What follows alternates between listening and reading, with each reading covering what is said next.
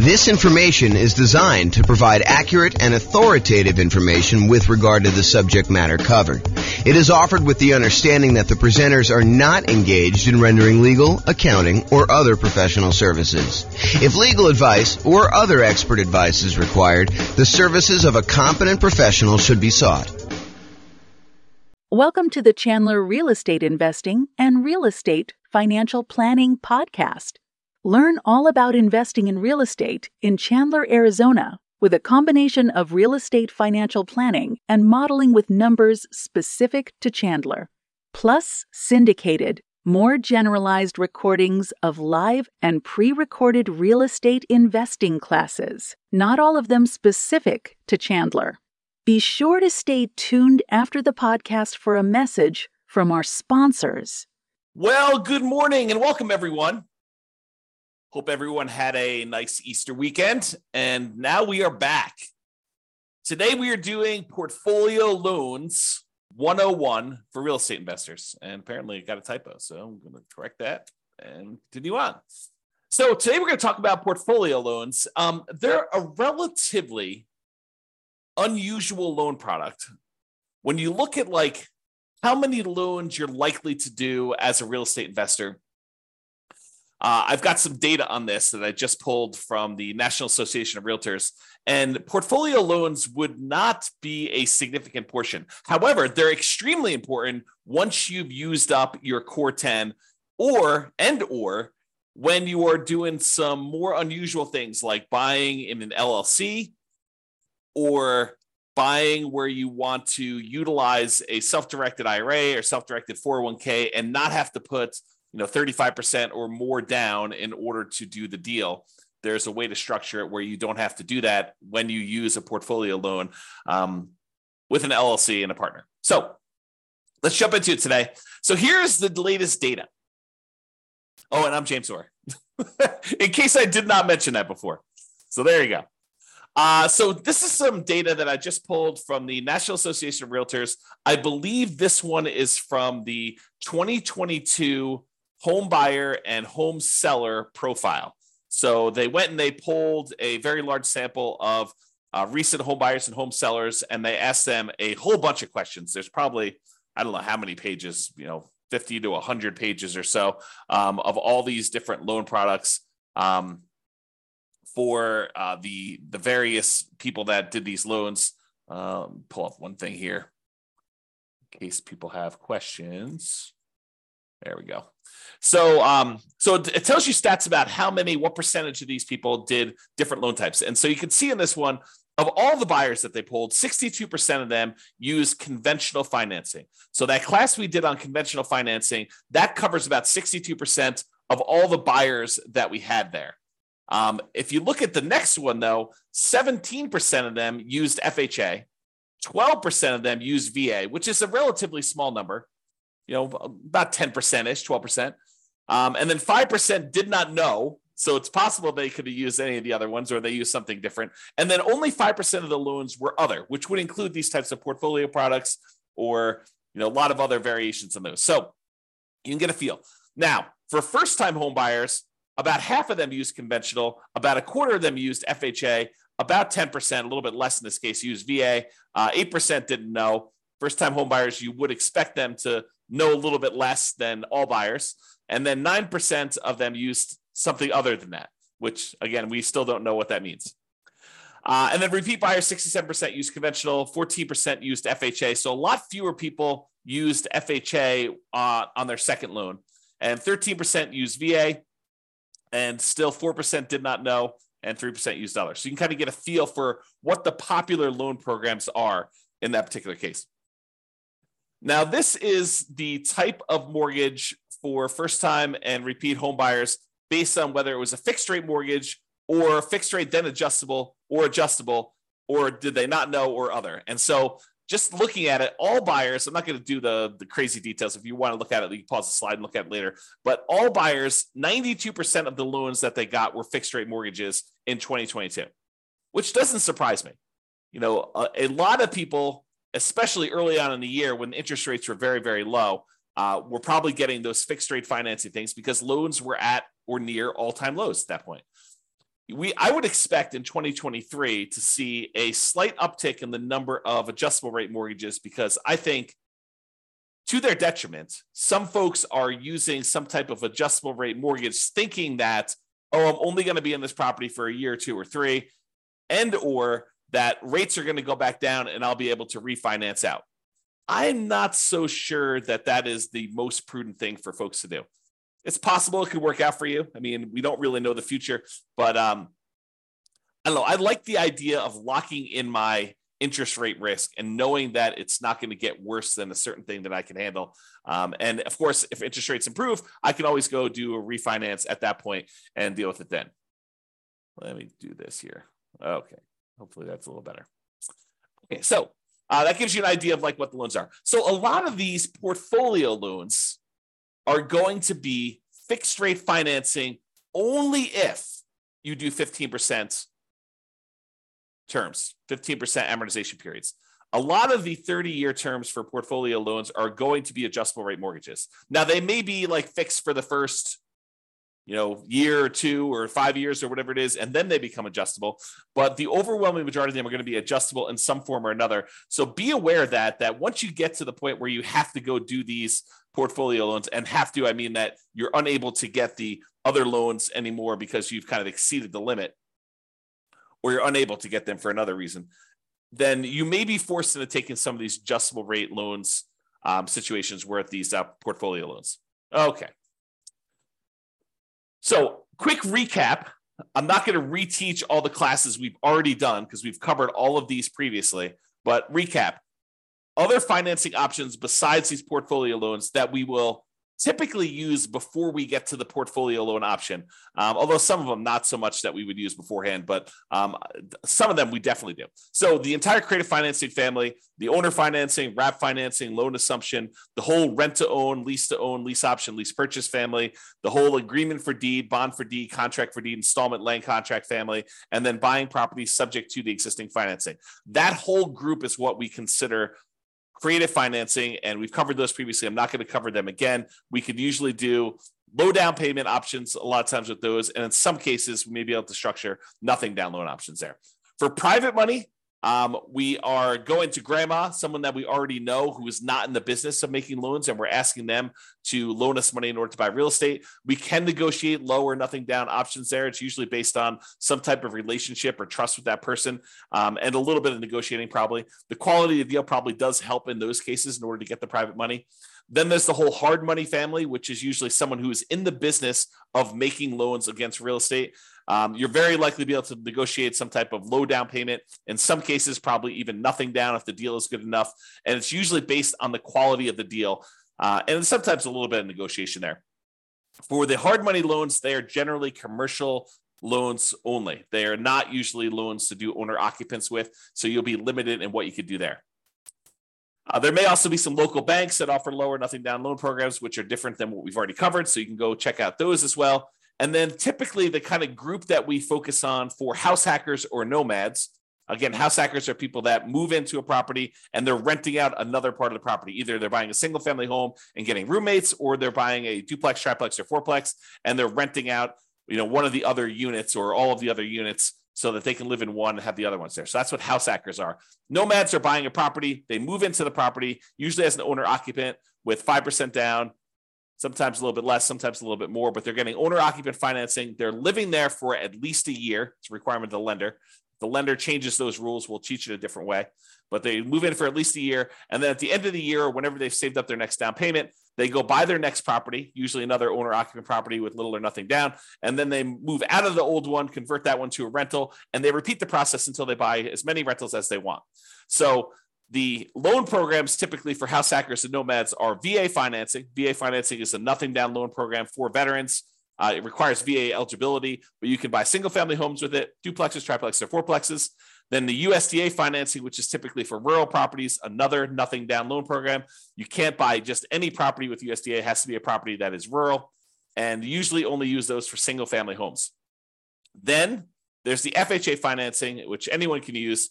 3.5% down is the lowest amount you could do on those. So although sometimes you can combine them with down payment assistance, and then you use those to either buy single family homes or duplexes, triplexes, or fourplexes, which is a great strategy if you're trying to use minimal down, 3.5% in this case, in order to buy multifamily property up to fourplexes. Then finally, conventional loans, 3% down for like the Home Ready or Home Possible, or wherever they call that loan program for the owner occupants on those. Most of the time, though, we're going to be using 5% down conventional loans. And this is usually for single family homes only. For the low down payment options, you can buy multifamily, but it's not going to be at that 5%. And then the non-owner occupant, if you're going to buy investment properties, it starts at 15% down. That does have PMI, or 20% down without PMI. And in a lot of cases, we'll opt to put a little bit more down to get better interest rates and to borrow a little less to improve cash flow. Also, a point that comes up a little bit later here is this up to 10 finance properties per Social Security and tax return when buying non-owner occupant properties. So I'm going to cover this here because it's part of why we go to portfolio loans to begin with. So when you're getting these loans, like conventional loans, FHA, USDA, VA, they count the number of loans that you have on your tax return that are on your Social Security. And so like on your Social Security number, when you go and qualify for the loan. And they say, hey, look, if you have more than 10 loans total, like, I've got a VA property that I first moved into, it's a fourplex. I lived there for a year or two. Then I converted that to a rental. Then I went and I bought another property with an FHA loan. And so I've got, these two loans. I've got two fourplexes that I did that way. Then I bought a whole bunch of conventional properties that I lived in over the years, and I've kept all those. And I bought a few as rentals as well. Now I have 10 loans in my name. A VA loan, a FHA loan, and 8 other conventional loans, some which I moved into and lived there as an owner occupant, some which I bought as a non-owner occupant for investment purposes from the very beginning. And they say, okay, great. You want to go buy another property. You no longer can get conventional financing because you have 10 or more loans in your own name. So now you need to go and get a portfolio loan. And that's what we're talking about. That's why we're talking about portfolio loans, is they are the solution once you get 10 loans in your name, okay? So that's what we're talking about there. So just another couple comments here about other financing options. Sometimes we will use down payment assistance, especially if you're a first-time home buyer, in order to buy a property and get some help with the down payment. And that's usually in conjunction with FHA, although you probably could do it with some other ones. And then these portfolio loans, which we're using today. Okay, so portfolio loans. So some people will choose to use portfolio loans as a nomad or house hacker, and they're approved to do that. Not that they're like not allowed at all. Although, as we will cover in a class I think we're doing on Friday, your kind of loan planning class, you will find out that we probably should not be using a portfolio loan early on if we can avoid it. There's a optimal path or optimal paths, kind of like a best use, best case strategy that we should use when we're talking about doing loans for nomads and house hackers.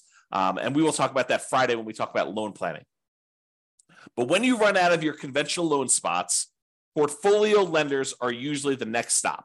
And usually portfolio lenders are local banks that make loans that they keep. They're not selling them on the secondary market. They're not making an FHA loan or a VA loan or a USDA loan or a conventional loan and then selling it on the third market to someone else, a quasi-government agency who's buying those. They're usually keeping them in their own portfolio, and that's why they're called portfolio loans or portfolio lenders. And so you need to find a lender. Not that those banks don't do other loans as well, but they also have a portion of their loans that they generate that they keep on their own books as in their own portfolio. Okay. So we prefer typically 30-year fixed rate conventional financing, especially when we're doing the nomad strategy or house hacking strategy, and even honestly for long-term buy and hold. I think there's a strong preference for this 30-year fixed rate financing, as evidenced by the data that we just showed you from 2022 with profile of buyers and sellers.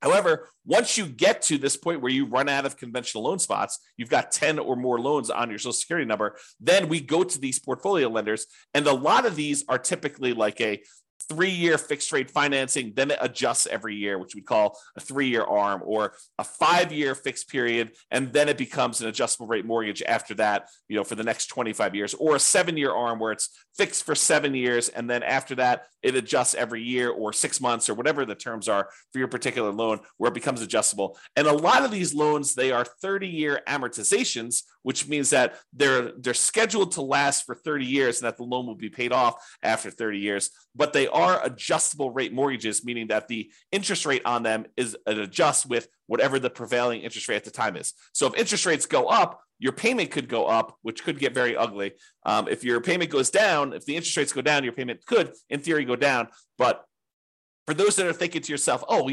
at the time I'm recording this, interest rates are probably in the very high sixes, mid to high sixes, I would say, or for investment property, probably above 7. And you're thinking, oh, interest rates are incredibly high right now. Of course they're coming down. And I will tell you, no, that is not true. It is true that it is possible that interest rates can come down, and it is true that it is possible interest rates could go up. And if you look at it, I did this new tool. I think I called it I don't even remember now. It was kind of like my interest rate meter or something like that. I don't remember what I called it now. But basically, when I looked at, if you put in what your interest rate is today, it told you what percentage of the time the interest rates were above that. And right now, at about this kind of 6 to 7% range, if I remember correctly, we're only about the halfway point. About half the time interest rates were higher than this, and about half the time interest rates were lower than this. So this is not an exceptionally high interest rate. In terms of recent time, it seems exceptionally high because we've been in a period of very, very low interest rates historically. But that doesn't mean that 7 is high. It seems really high compared to 2 or 3, which is what we were getting before, but it can and has gone up to 8, 9, 10, 11, 12, 13, 14, 15, 16, 17, 18%.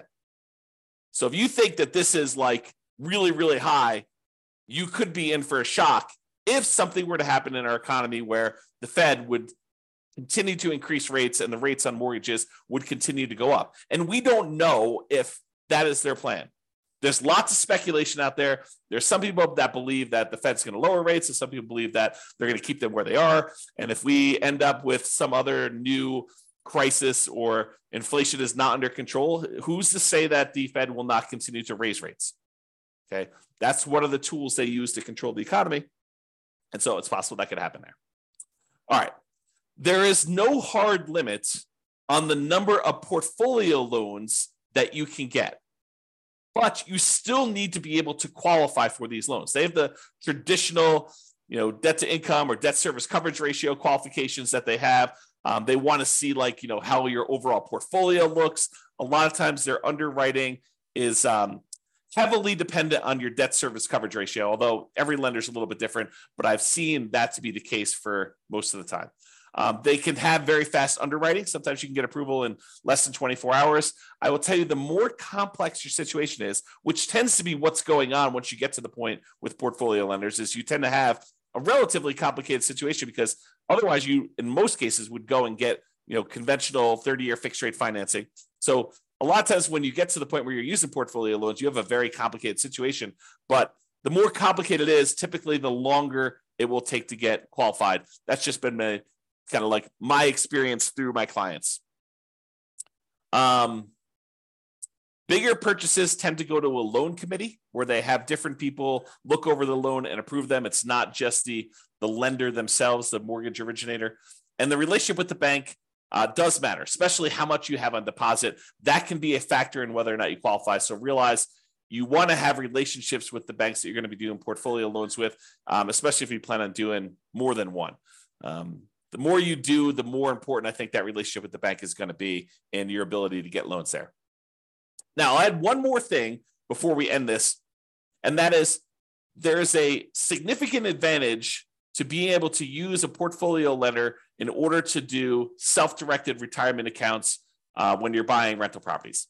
So traditionally, if you want to go use your self-directed retirement account in order to buy rental properties, the banks, the lenders are going to want you to not use conventional financing, not use FHA, not use VA, not use, I think I covered conventional, USDA, VA, FHA. So they're not going to want you to use those. They're going to want you to use some type of portfolio loan. And if you go to the lender and you tell them, hey, look, I've got this self-directed IRA or self-directed 401k that's got a bunch of money in it. I want to be able to get a loan with my self-directed 401k or IRA and be able to buy this rental property. They will tell you that it probably needs to be a non-recourse loan because they can't go after the IRA or the 401k in order to be made whole. So they will tell you, in order to make these loans, we will need to have a very large down payment. In most cases, they're going to take 35% down. And I will tell you, sometimes if the cash flow isn't good enough, 35% is the starting point, and they will tell you after they see your deal that it's actually, we would need you to put 42% down in order to get your DSCR where you need to be for doing this particular property. So 35% is sort of like the bottom threshold, and typically it is more than that. However, what if you really wanted to use your self-directed IRA or self-directed 401k and you wanted to buy properties and you did not want to put 35% down? Well, some portfolio lenders will allow you to do something which is a little bit unusual in my mind. So they will allow you to go in, and if you have a partner who is coming in and getting the loan, and you as the self-directed IRA or self-directed 401k are really just a limited liability partner in the LLC, providing the down payment in order to do the deal, then they will allow you to do that deal with 20% down. So if you had an LLC that you formed with someone else, not yourself, but with someone else, that you went in and you wanted to go buy a rental property, if your self-directed IRA or self-directed LLC, self-directed IRA, self-directed 401k rather, came in and was a limited liability partner in an LLC that was providing the money in order to do the deal, you were basically funding the LLC. The LLC could go and get a 20% down investment property loan on the property that you're buying. Okay, so that is sort of like an interesting little twist that some portfolio lenders may offer you if you decide to go that route.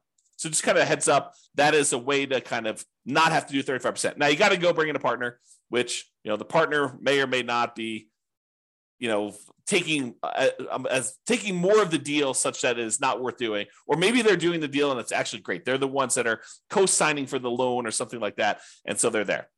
Okay, so to finish up, in conclusion, investors often look to optimize their conventional financing loan spots before proceeding to these portfolio loans. Portfolio loans tend to be variable rate financing, and so we tend to try to fill our loan spots with VA or FHA or USDA or conventional loan spots first with 30-year fixed rate financing in most cases. And then once we get those filled up, we move on to these portfolio loans, which tend to be, I would say, kind of like second tier, second quality loans, in that they are typically not fixed rate financing. I don't know if I mentioned this, but there is an exception. A lot of portfolio lenders will allow you to do a 15-year fixed rate loan if you want to. So the 30-year ones are sort of variable, whether they're a 3-year fixed and then variable for 27, or 5-year fixed and variable for 25, or 7-year fixed and variable for 23. Some of them will do a 15-year fixed period on those, but usually the cash flow on the 15-year amortization period makes it such that it's probably not worth pursuing those. Although I could see some situations where that is a useful tool, but most of the time we're not. So what tends to happen is the portfolio loans tend to be the next stop after you do the conventional loan spots that are filled.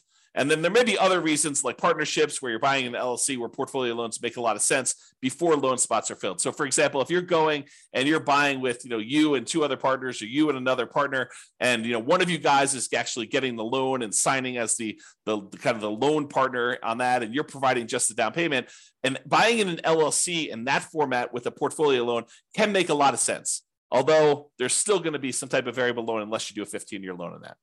All right. So that's all I got on the portfolio loans. Awesome, everybody. Well, hope you have a great day. Thank you so much. We will talk to you for the next class. Bye-bye for now. With home prices up, mortgage interest rates up, and rents up, but not quite enough to counteract the higher prices and interest rates, cash flow on rental properties in Chandler is harder than ever. Book a call with the Real Estate Financial Planner to apply our proprietary 88 strategies to improve cash flow on your rentals. See the show notes for a link to schedule your call and improve your cash flow today. If you're a real estate agent, lender, or professional in Chandler that wants to help our real estate investor listeners, consider reaching out to learn about collaboration opportunities with this podcast. We'd love to add more value to our listeners by having you assist our investors buy, sell, and finance their real estate investments, See the show notes to schedule a call to discuss collaboration opportunities